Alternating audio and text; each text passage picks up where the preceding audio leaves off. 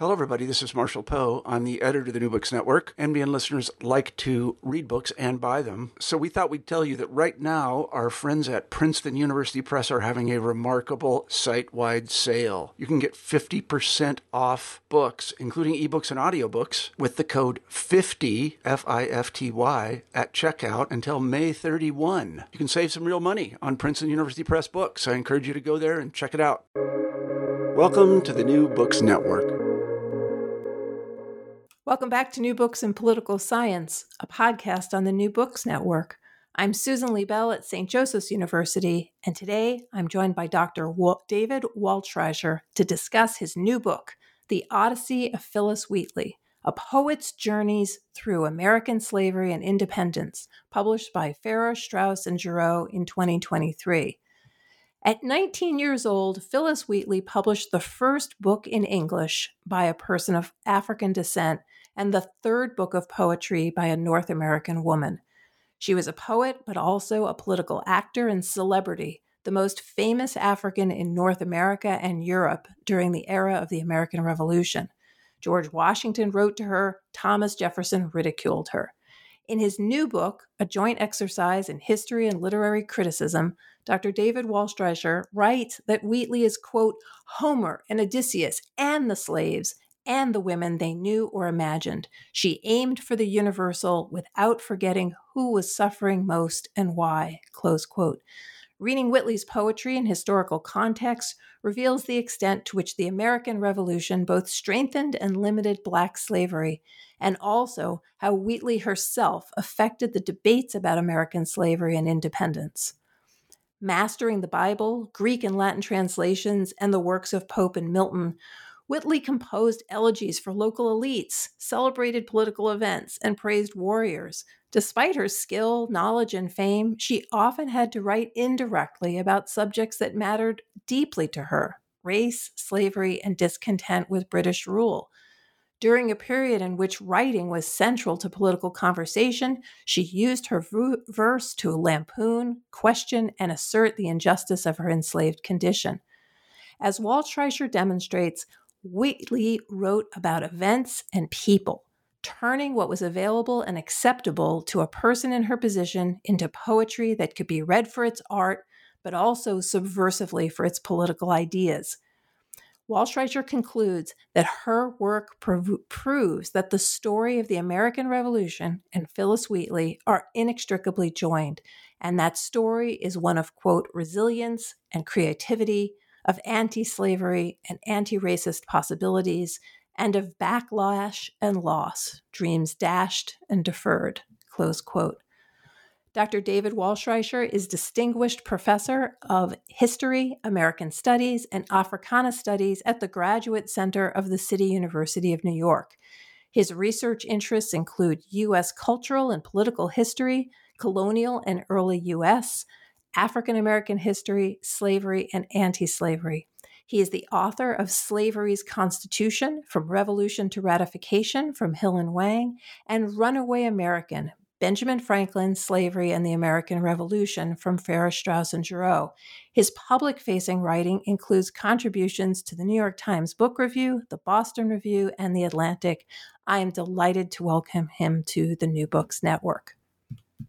David, I told my partner that this was one of the best books I've ever read, but it would be a really hard podcast because the book is such a unique combination of politics, history, and literature. I mean, it has a very clear argument, but what makes it special to me is how the chapters unfold very dramatically and how you combine Wheatley's poetry with your own prose. And I know, I'm not sure there is an extra word in the book, which I cannot say about any of the other books that I've done on New Books, even though they're terrific. It's almost as if you're writing about this amazing poet and your own prose is communicating, your passion. I mean, the book reads a lot like a great novel, even though it's a work of American history. So I really want to thank you for this book.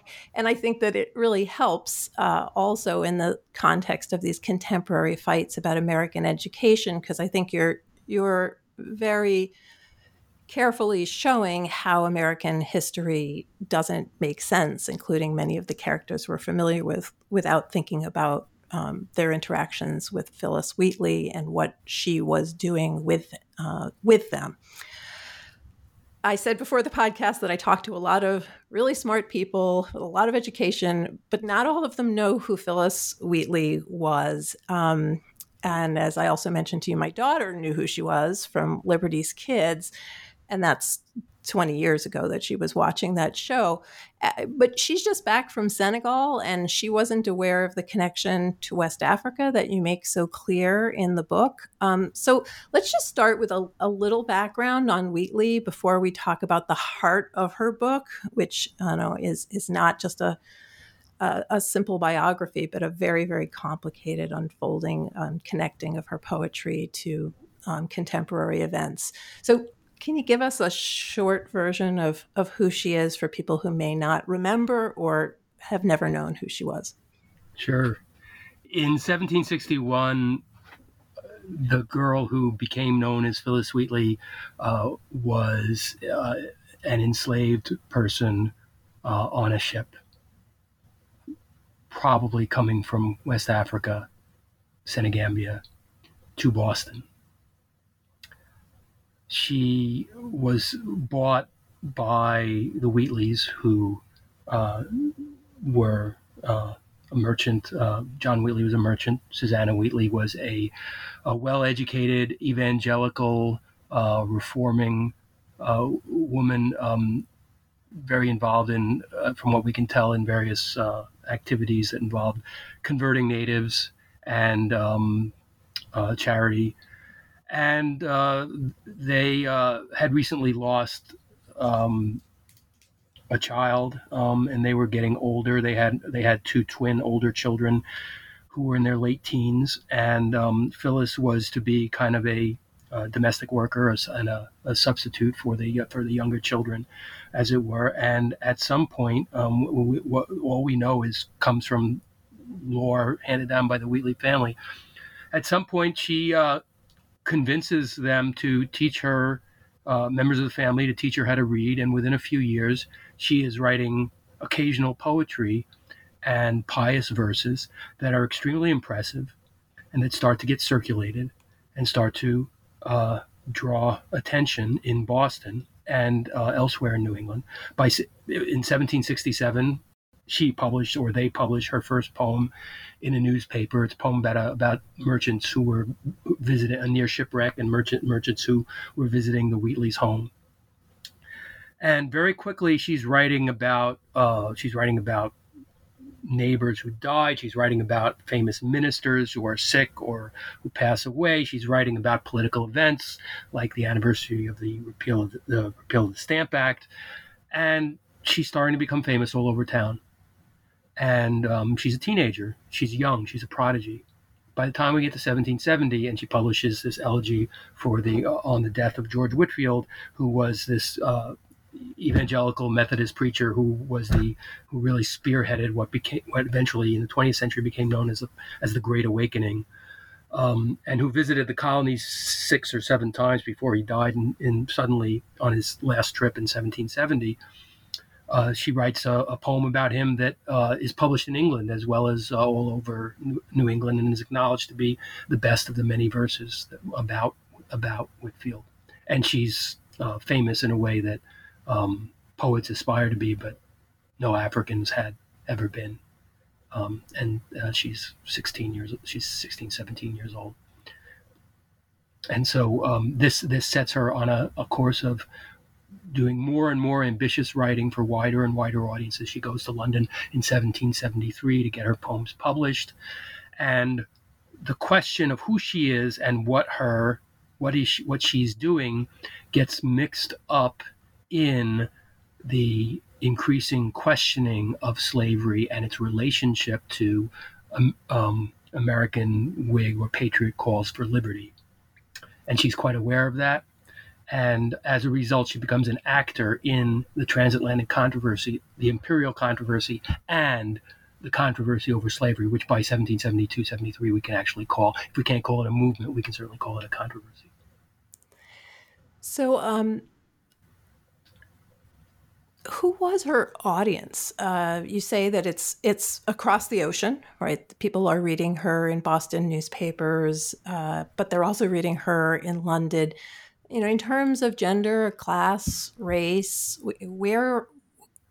who is able to read them? Are the poems ever read out loud for people who are not literate? Do we know, have some information about that? Well, we know her poems were passed around in manuscript by the late 1760s among these networks of pious women, not just evangelical Methodists, also Quakers in Philadelphia, who also had some of their own writing circles, and they're writing poetry, and they have connections outside of town. And some of her poems show up in manuscript. She sent several of them, and they're here in the archives here in Philadelphia. So we know that they're circulating in manuscript as well as in print. We also know that Boston is a remarkably literate population, as well as a small walking city. So people would have read her poems in the newspaper and in broadsides, but they also would have heard her perform them in the Wheatley's parlor. She was invited into people's houses. She composes occasional poems that suggest there are more of them that we don't know about, that didn't survive, because some of her poems only survive in manuscript. Others survive only in print, and there's no manuscript. Some of them make it into her book. Others that we know she wrote don't end up in her book. So we have 58 poems. I'm sure she wrote more than 100, and probably twice that. So it's not just an elite audience. And it's really the most important fact here is that poems were popular culture in this period. They're political, they're religious, they're not always both those things, but they can be both or neither. There are popular ballads, and there are elite forms like the Miltonic blank verse, which was high end, which I talk about what it meant for her to aspire to and experiment with some of those forms that people wouldn't have really understood unless they had read Milton, which was filled with classical and biblical allusions, but also in its own time an attempt to do something ambitious and popular, and still was considered something that any educated person should know very well.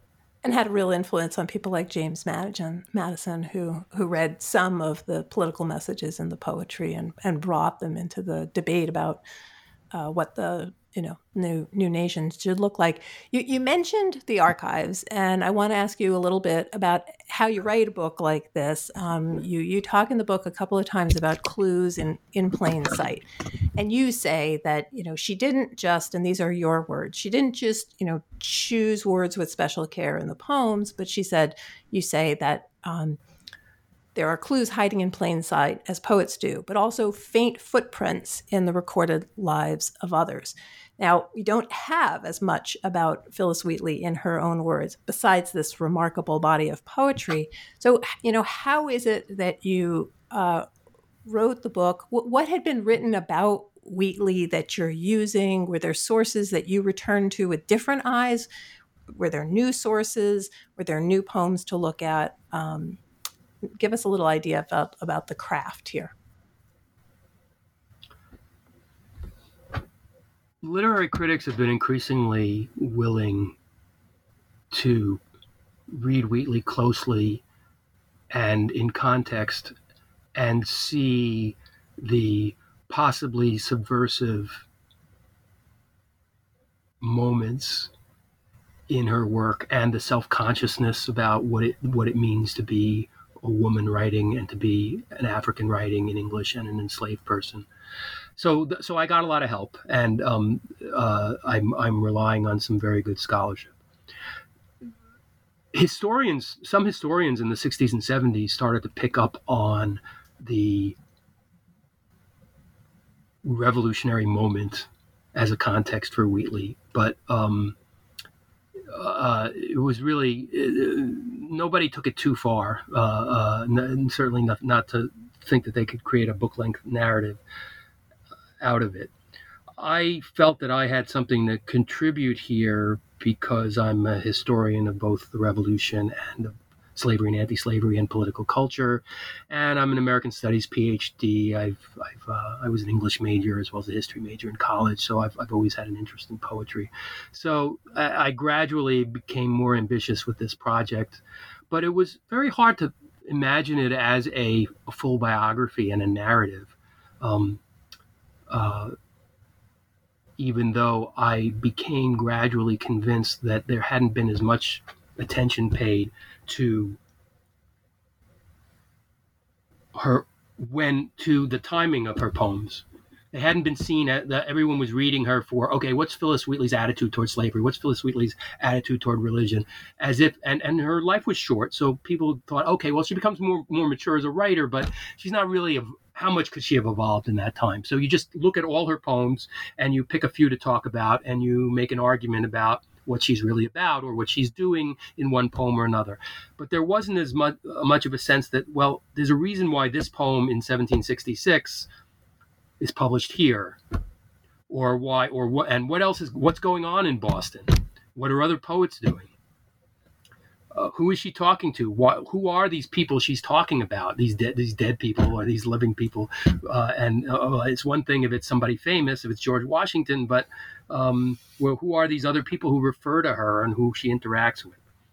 So I started to do more and more of that kind of work, and that's what I mean by footprints, like kind of seeing how people respond to her as evidence for what she's doing in ways that are both direct and indirect. But it really came together as a narrative when I started to read the Boston newspapers, and there were 4 or 5 of them at different times of different political valences and persuasions. And I became convinced that she was also reading the newspapers or reading everything else and listening to everything, so it was just as good as reading the newspapers, some of which came out several times a week.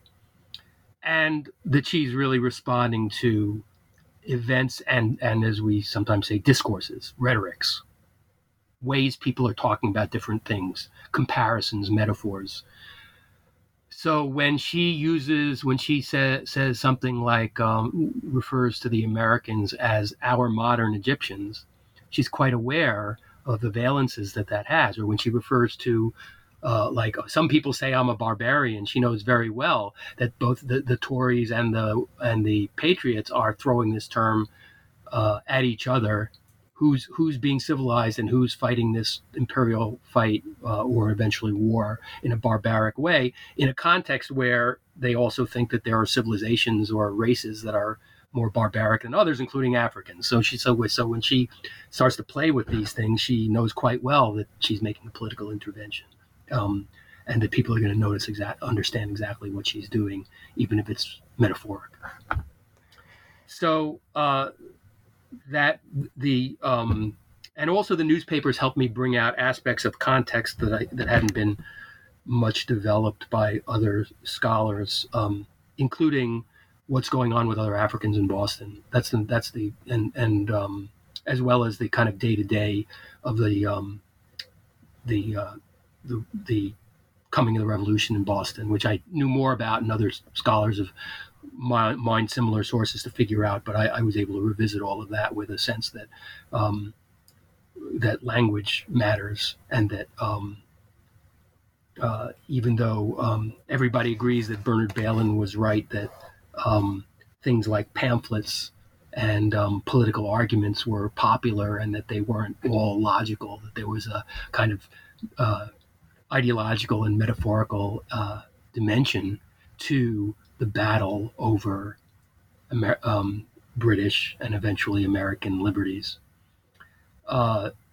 There hasn't always been a realization that this stuff took place in the streets and in the newspapers, and in a dialectic that went back and forth from the streets and the newspapers. And that had been a theme that I had worked with, or that I've been working with in all of my work in my previous 3 books. So that was, I really, in retrospect, I think this book took me longer because I didn't want to, methodologically, I didn't want to say, oh, this is my method. I take off from the newspapers. I thought, I'm doing Black history here, and I'm doing a poet. I can't do things the same way. So I actually waited years before I went back to the newspaper. But then when I did, and I had done all this other research, it's just started to all fall into place in a thematic and chronological way. So there's a couple of things that you've said that are really intriguing. First of all, you're taking things that other people have looked at, and I'll just say, for those who haven't yet read the book, there are letters that are being written to other people, but about Phillis Wheatley that you're mining. There's letters that she's writing to people, and she's writing to two sets of people.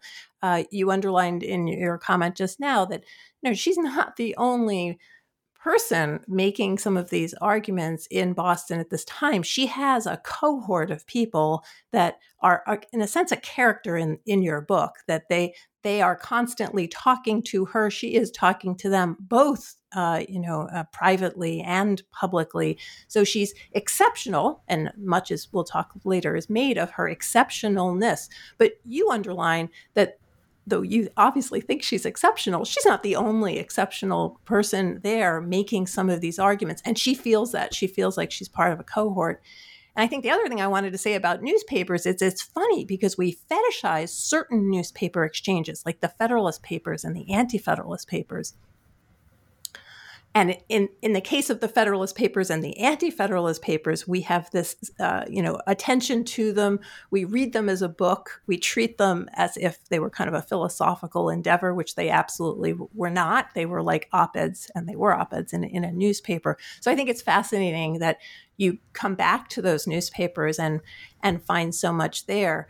And one of the things I think you do really well in this book is that, you say that some of these poets that you've mentioned, like John Milton or Alexander Pope, they would include a preface that would tell people what they were doing. And part of what she's doing is not telling people exactly what she's doing. So she's not going to make that statement. So you, in a sense, this book, in a sense, gives her, as you put it, her due as a politically aware person, somebody who intends the poetry to have layers of meaning. So she's not just expressing feelings about slavery, but she's contributing to this ongoing conversation that you say this is as popular as anything we can imagine, the newspapers and this kind of writing and poetry. Even if today that's not always our median, and she's trying to swing this in a different direction. You call her in the book the organic intellectual of the enslaved, which I thought was a beautiful way to put it. But again, you are always saying she's not the only one, but she's my focus.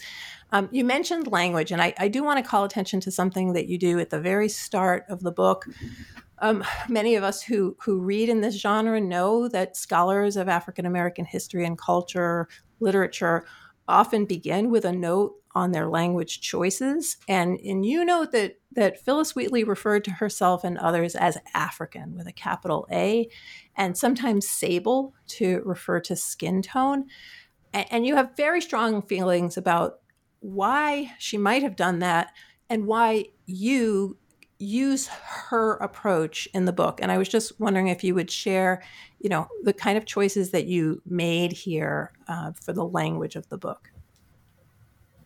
Yes, the real issue here is that while I was writing this book, it became standard practice in newspapers, magazines, and trade books to capitalize black, to use black and to capitalize it, and that is the default. Whether talking about someone from hundreds of years ago or 50 years ago or in the present. And folks started to ask me why I wasn't doing that. And so I had to think about it. And it's an issue for publishers now, because some folks find it offensive if you don't do it. And some folks wonder why you do it if you're trying to make a statement.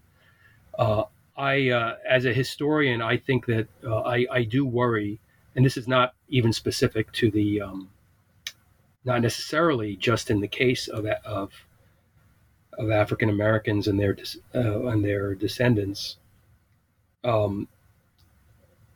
There's a problem sometimes when we're so sensitive to language that we obscure the sensitivity to language of people in the past, where they made different choices in order to make a political argument or to express who they thought they were. And so there's been a name that Sterling Stuckey used to call it the names controversy in African America. It goes back 200 years. And I was in the early Republic, Africans started to call themselves African, whether they'd been born in Africa or not. That was their solidarity move. That was their political move. And they did it, I and others have argued, specifically to say, no, we are not a race, we are a nation. Doesn't matter exactly what color we are. What matters is that we are, basically a diaspora, right? And thus, and as a diaspora, we're an oppressed minority, but we either deserve to have our own country or we deserve the rights that everyone else has, if they have any rights at all in this country. And also, I think it was an answer to rising racism in the late 18th century. People starting to justify slavery by saying Africans are different, and you can see that they're different, and that's why they're enslaved, as opposed to they're enslaved because this was an industry that came into being over a long period of time that served some African and some European interests, and that then became racialized because everyone forgot that they were also enslaving natives, and that there had been slaves all over the world, and suddenly it's just the Africans. Oh, well, why is that? Oh, it must be because they sell each other, or because it's okay because they're different. They're heathen or they're different. So that's the shorthand for like what happened in the 17th and 18th centuries. So slavery is becoming racialized, both obviously and in terms of the excuses for it. So Africans respond by saying, no, we are just another nation, and we're uniquely oppressed. But all that, if we say black all the time, it's like we're after the fact racializing all of them and emphasizing. It sounds like so. I don't think that when folks use black now, I think they're using it in a nationalist sense, and it's been that way for decades. But it obscures the choice that Wheatley's generation was making for the same kind of reasons. It obscures their version of that black nationalism. But I think the most important thing for Wheatley was that it was actually a universalizing version of black nationalism. Where it didn't mean that I'm African and thus I can't be American or British. She makes it very clear by the time she gets to 1774, 75 that she's all three, and she insists on being all three. So that's another reason why I think that there's sometimes a presumption that when somebody emphasizes their blackness, that means they're saying that's their only or primary identity. And I don't want to say that it's wrong for anybody to say that about themselves or their experience, just so much to say that that's not what she was doing, and for reasons that were just as political as they were personal. No, and I think you capture that very, very well then throughout the book, that this is a political statement that she's making, and part of the book is trying to think very, very carefully about the indirect and direct messages that she's putting into the poetry, and the limited ability that she has. And therefore we have to be very, very careful about each and every word, which I think you are in the book.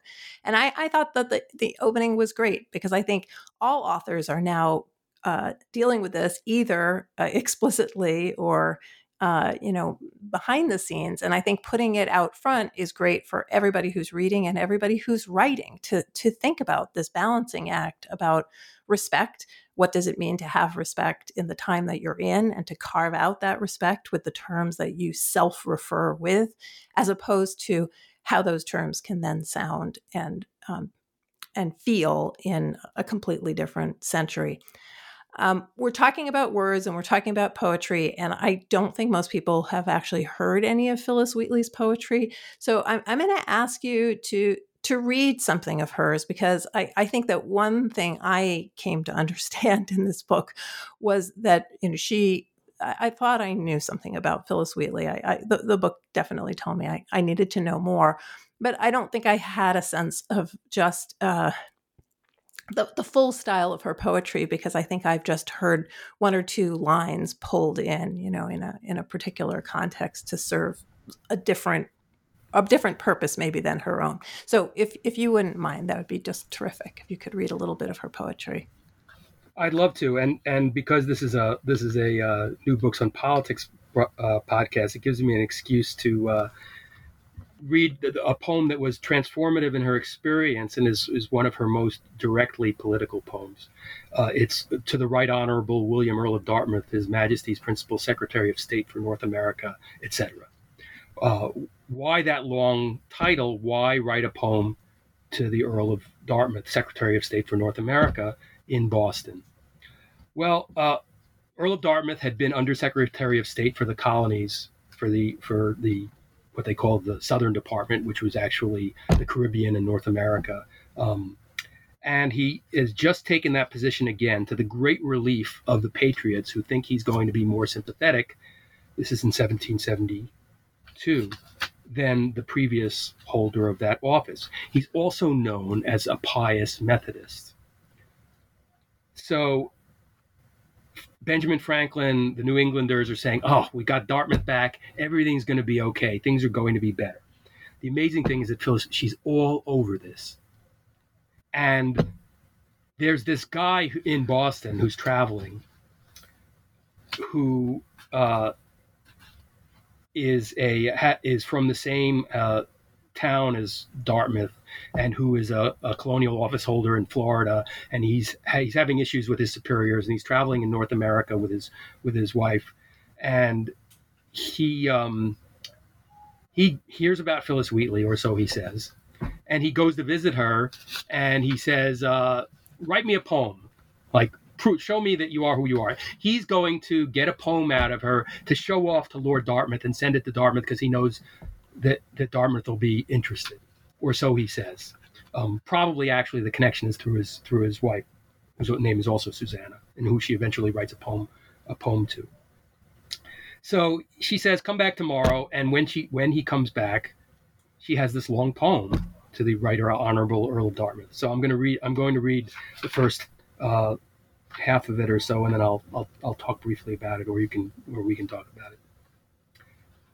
Hail, happy day, when smiling like the morn, fair freedom rose New England to adorn. The northern clime beneath her genial ray, Dartmouth congratulates thy blissful sway. Elate with hope, her race no longer mourns. Each soul expands, each grateful bosom burns, while in thine hand with pleasure we behold the silken reins and freedom's charms unfold. Long lost to realms beneath the northern skies, she shines supreme, while hated faction dies. So soon as appeared the goddess long desired, sick at the view she languished and expired. Thus from the splendors of the morning light, the owl in sadness seeks the caves of night. No more, America, in mournful strain of wrongs and grievance unredressed complain.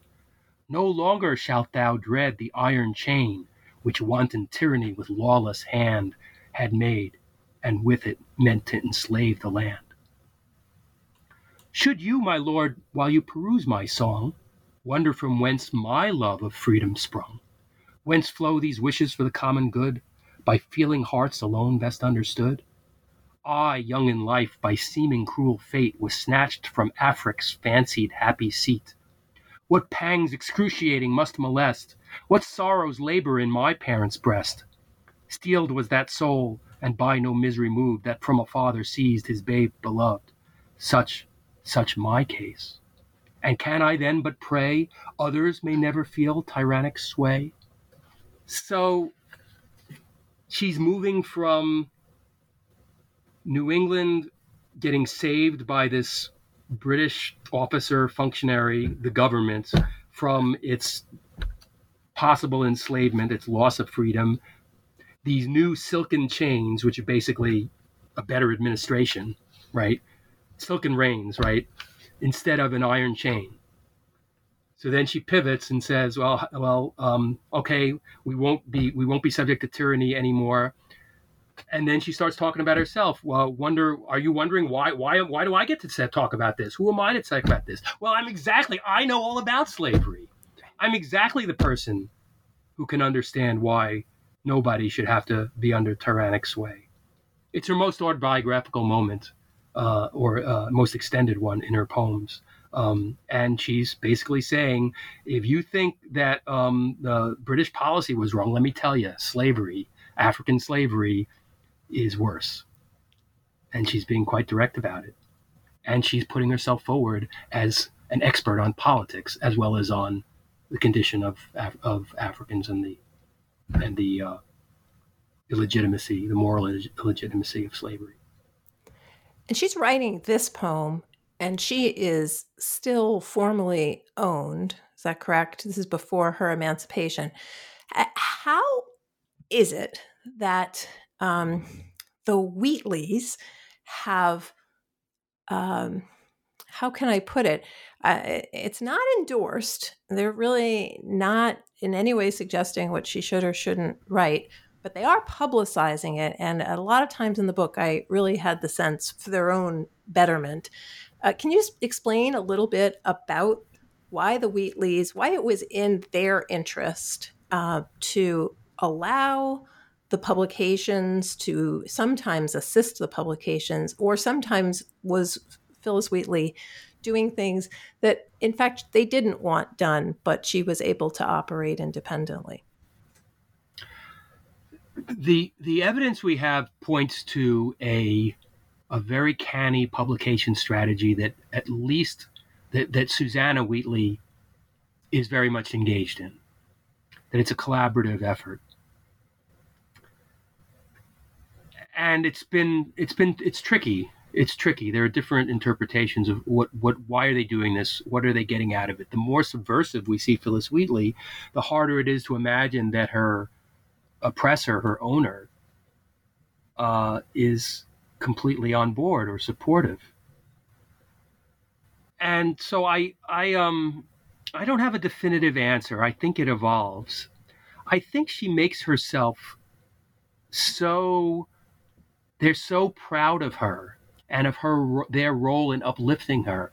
And she's such a symbol of the way that slavery may be actually not only reformed, but actually an engine of their own salvation and perhaps the salvation of New England, of New Englanders, and of eventually of Africa, because some of their associates are talking about sending missionaries and even maybe Phillis eventually over to Africa to convert the indigenous Africans.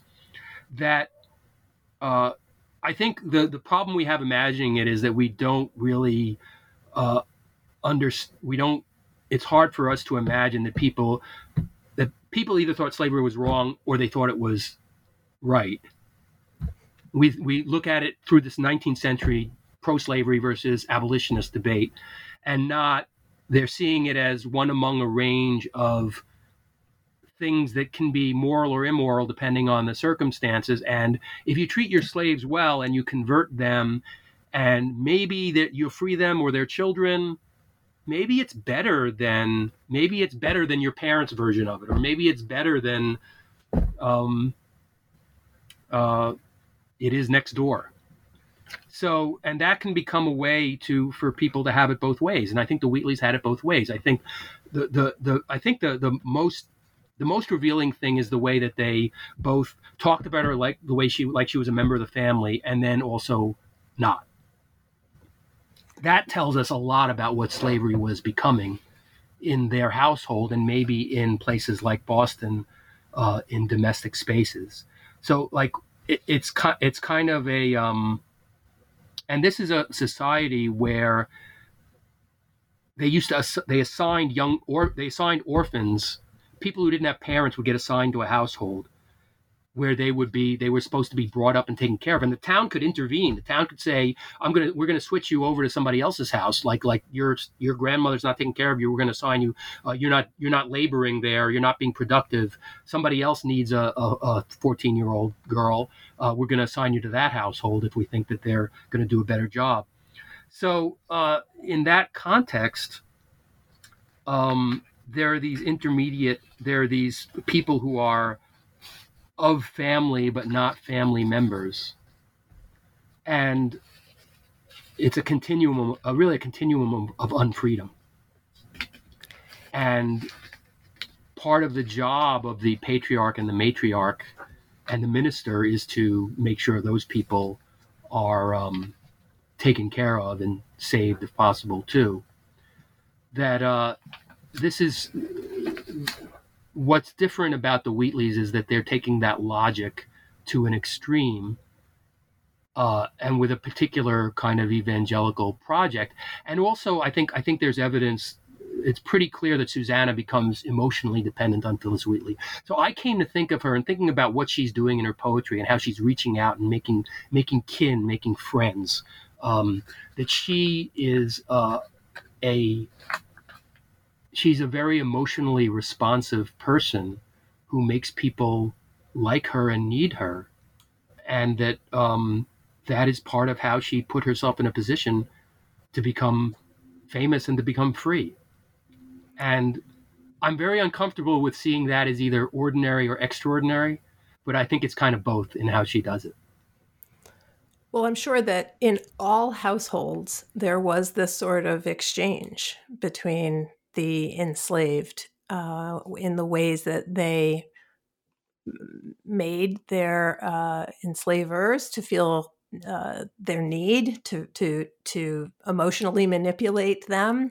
In her case, there's a financial element to it that's not present in most families, because this book, she makes money for the family as well as brings a kind of a fame and attention to them. She makes them kind of, they're mercantilists. They're not that exciting, but they're also not ordinary people. They're kind of in the middle, and all of a sudden her celebrity gives them a certain different kind of exceptionalness in Boston society. You alluded to this in your comment, and I definitely want to draw you out just a little bit on this about how her genius was used to make an argument against slavery, of how being such a genius could be compatible with slave status. And I just like you to say a couple of sentences more about how that functioned, like just her ability in creating this, her ability creates this argument against slavery.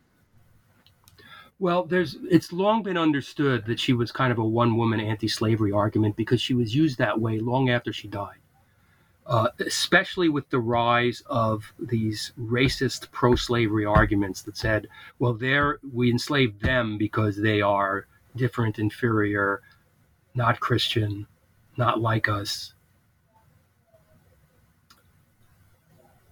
If she could assimilate and be such an expert participant and contributor to contemporary culture, if she could be not only Christian, but basically preaching in her poetry, converting, inspiring others, if she's this good, if she's a genius, not only does she not deserve to be a slave, but maybe that means that that Africans are equal. So who is she? Is she a freak, or is she a sign that the future is a kind of equality? If we treat them better, if we all do as well as the Wheatleys did, then things are going to be very different for Africans in the future. And the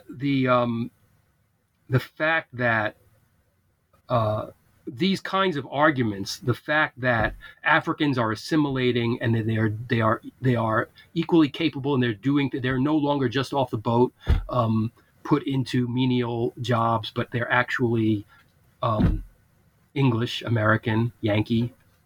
The backlash to that is to reach for these politicized racial arguments, and that's what's happening already in the 1770s, and that's what she's fighting against.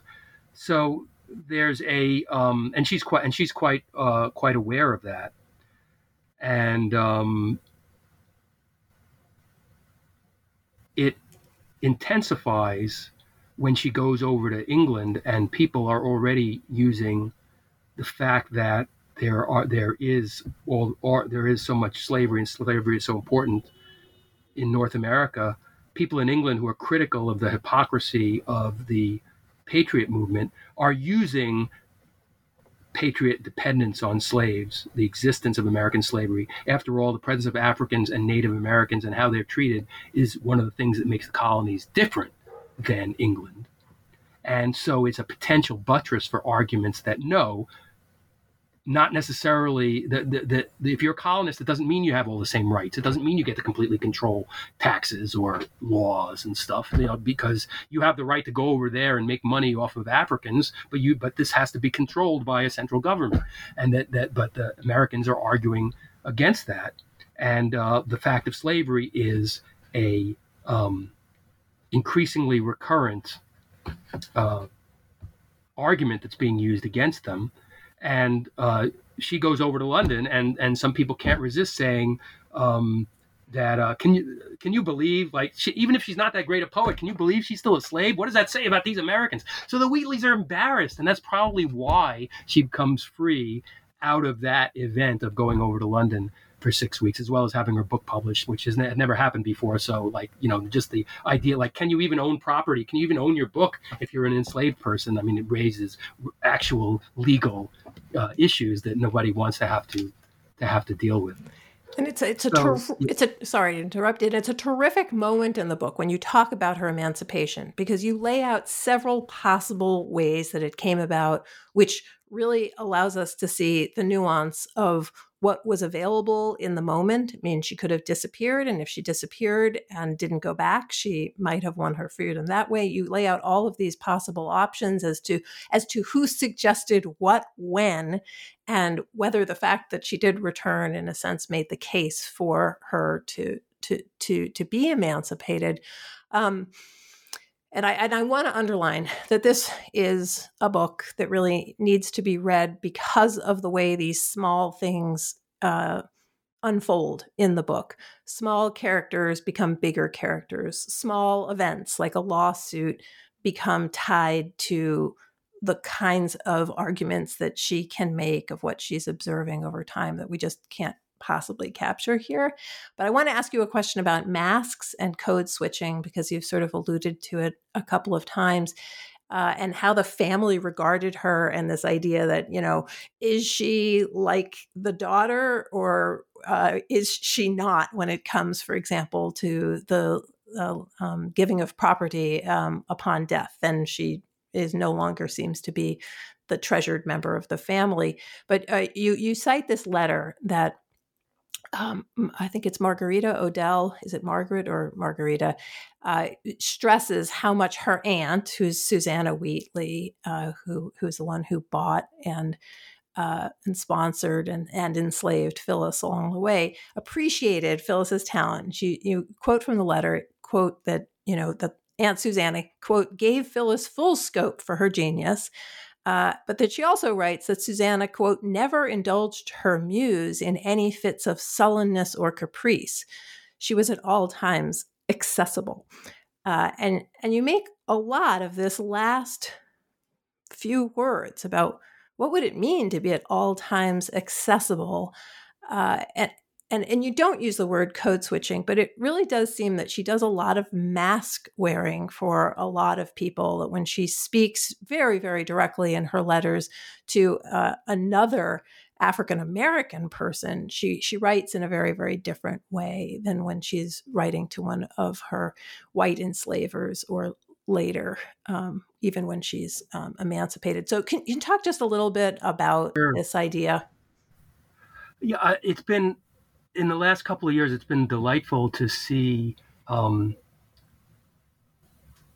Black poets and playwrights picking up on this dimension that you can see if you read the poems and you read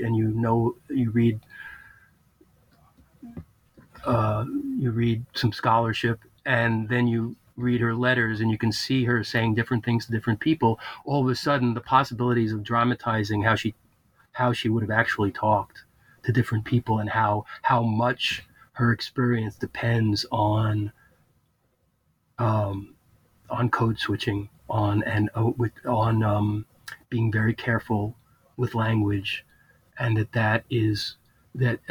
then when you realize that she's actually doing that in order to survive and in order to live, then it's obvious she must be doing it in her writing, and that her writing is part of that of a life strategy, and that is what I'm trying to capture but I'm not a poet or a playwright. I can't imagine scenes, right? So I'm trying to use what we have to suggest the meaning of the scenes that I can reconstruct and plot them along the lines of her poems as actions, as personal actions and as political actions, as well as interpretations of whatever it is, whoever and whatever she happens to be writing about at that moment.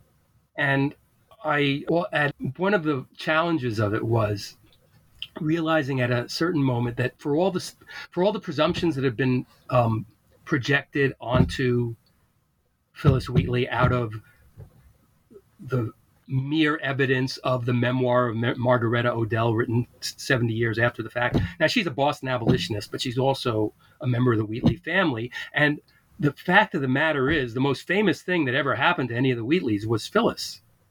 We have more from Phillis Wheatley's pen than we have from any of the other Wheatleys combined. And even though it isn't much, we know so little about. I mean, they were rich. They were a big deal. People knew who they were in Boston in their lifetimes. But by the time Phillis is becoming famous, John and Susanna Wheatley are aging. They're old. They're in their 60s, which is old. I mean, even though like people are living longer in Boston than anywhere else in the Western world, for whatever reason, we don't completely know. But it's still for the 18th century. They're old and vulnerable. And they are becoming, they're emotionally, from what I am able to tease out, I think there's very good reason to think not only are John and so what's going on with John and Susanna, not only are they ambivalent and not sure how to think about their future at a very uncertain time in Boston, and how to think about Phillis in relation to that, their kids are dealing with the fact that there is this other daughter who they all really, I think they all liked, maybe even loved her, but didn't know what to do about their jealousy. Nathaniel goes over with her to London, and he's like inheriting the family business and marrying the daughter of the partner and courting the daughter of one of the Wheatley's partners in London. This is a big moment for him. And like, as far as everybody else is concerned, like, she's going around meeting all these famous people, and Benjamin Franklin comes and like ignores him. He comes and visits her and ignores him. And like he doesn't go back with her. He stays there for a year and a half and gets married. He's acting out. He's like, he doesn't know. I mean, but all the other evidence suggests that he is on board with the larger project. He's not like so resentful that he's screwing her over, but he is like, so this is what she has to deal with. Mary Wheatley, like, marries this major minister, but when she does it, she's pretty old for a New England woman when she does that. And we don't have a single letter from Mary Wheatley, and she dies. She has several children, and then she dies during the war. But she has a falling out with Susanna Wheatley that I found evidence of. That must have gotten in the way of this family dynamic, and maybe contributed to the fact to Phillis not really knowing what her place was going to be. So she's dealing with, she's looking for, it's at the most public or basic level, she has to look for patronage all the way through. Can't just rely on the Wheatleys forever, right? She can see the writing on the wall.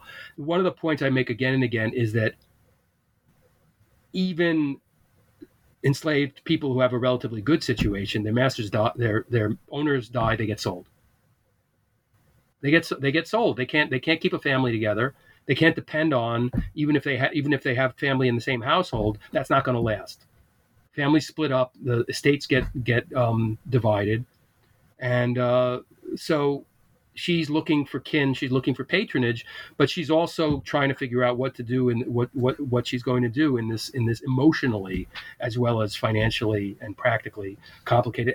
And historians for a long time just like tried to reduce this to say, oh, the problem was the Wheatleys were Tories. Look, they sent her over to England. Look, Nathaniel signed this one. He cheated on the non-importation resolves. So he must have been a Tory, and that explains why she would have remained a Tory, but she chose the wrong side. She ends up with the Patriots, and and then things go wrong. So she's a victim of the American Revolution. Well, maybe, but it's not that simple. Nobody knows what's happening next. She's trying to have it both ways politically, in terms of keeping her lines of communication open, and with different ministers and different churches, and within the family. So she's she's dealing with a lot of complicated facts, but all those things are also the ground of her art and her rise. So we can't just telescope it into a tragic inevitable fall or a story of victimization, because she played her cards extremely well. No, and what you say just now and throughout the book is that she has a strategy of protecting herself. She's reaching out to all sorts of people so that no matter how the American Revolution comes out, no matter how the family's fortunes come out, there are other people who are there. There's a moment in the narrative in which she has to prove that she wrote these poems, and she needs these 17 men whom she's cultivated all along the way, and the Wheatleys have helped her cultivate, who can vouch for her. But I wanted to ask you about one other element of protecting yourself, in the late 18th century, and it has to do in the late 18th century, and it has to do with sexuality. I mean, you note that she often in the poetry presents herself as without desire. One can understand, maybe given the stereotypes of the time of Black women as hypersexual, and also the extent to which owning a person was assumed to mean that you could have sexual access and that you could also reproduce, that it's necessary for her to be extremely careful in the poetry not to suggest and to fall into any of the stereotyping that is surrounding her. But it also made me think a lot about the dangers that especially an enslaved child might have encountered in a household in which she grew into a woman in terms of sexual exploitation and assault. Do we have any information about that? Do we have any understanding of that, the tenor in that household, and whether she was working to protect herself against it? We don't. We have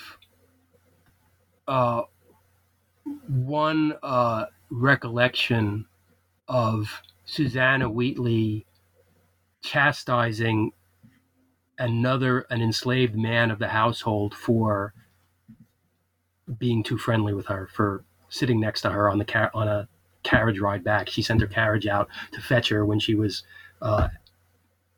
doing a poetry performance at somebody else's house, and the weather got bad, and so she sends the carriage out, and the driver, and this is the only reference we have to this enslaved man in any records. We wouldn't otherwise know that he existed.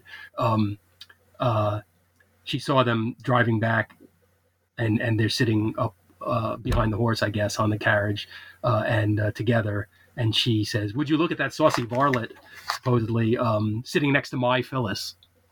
So this has often been used as a sign that she has extra special treatment, that she's not really being treated like a slave, right?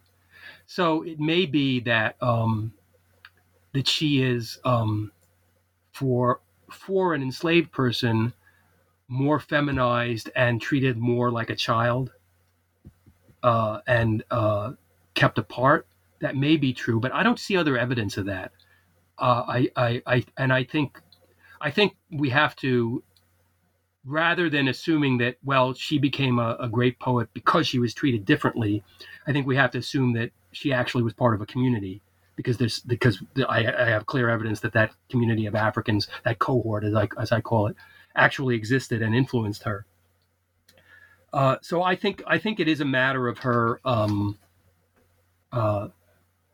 being young and playing innocent, and also I think in some of the early poems, especially, it's pretty clear that she's performing chastity and purity in such a way that would fend off threats and but as I argue,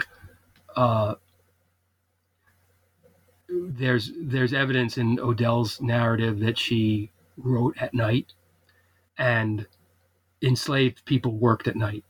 They took care of the household at night. This is a time when fires have to be put out, bedpans have to be emptied, meals have to be made.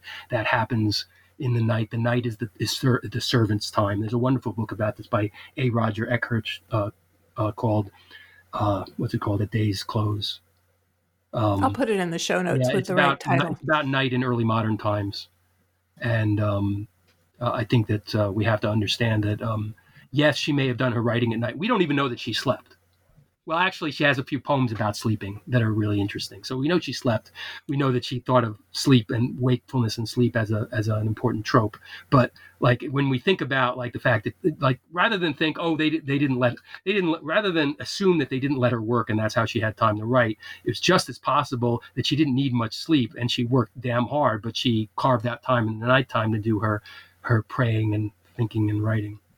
So I think that so like basically servants knew who was in what bed and what was going on on the streets, and that there's prostitution in Boston and that there's fooling around and all kinds of things. So we shouldn't assume that just because she played innocent or was protected that she was not dealing with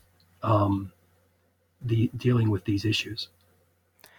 Right. And I suppose though she was touching a lot of third rails in her poetry, perhaps, writing about the threat of sexual exploitation as an enslaved person was the step too far that she wouldn't put in the poetry. Like, I don't think we know, but certainly the poems that are there don't have that as a theme.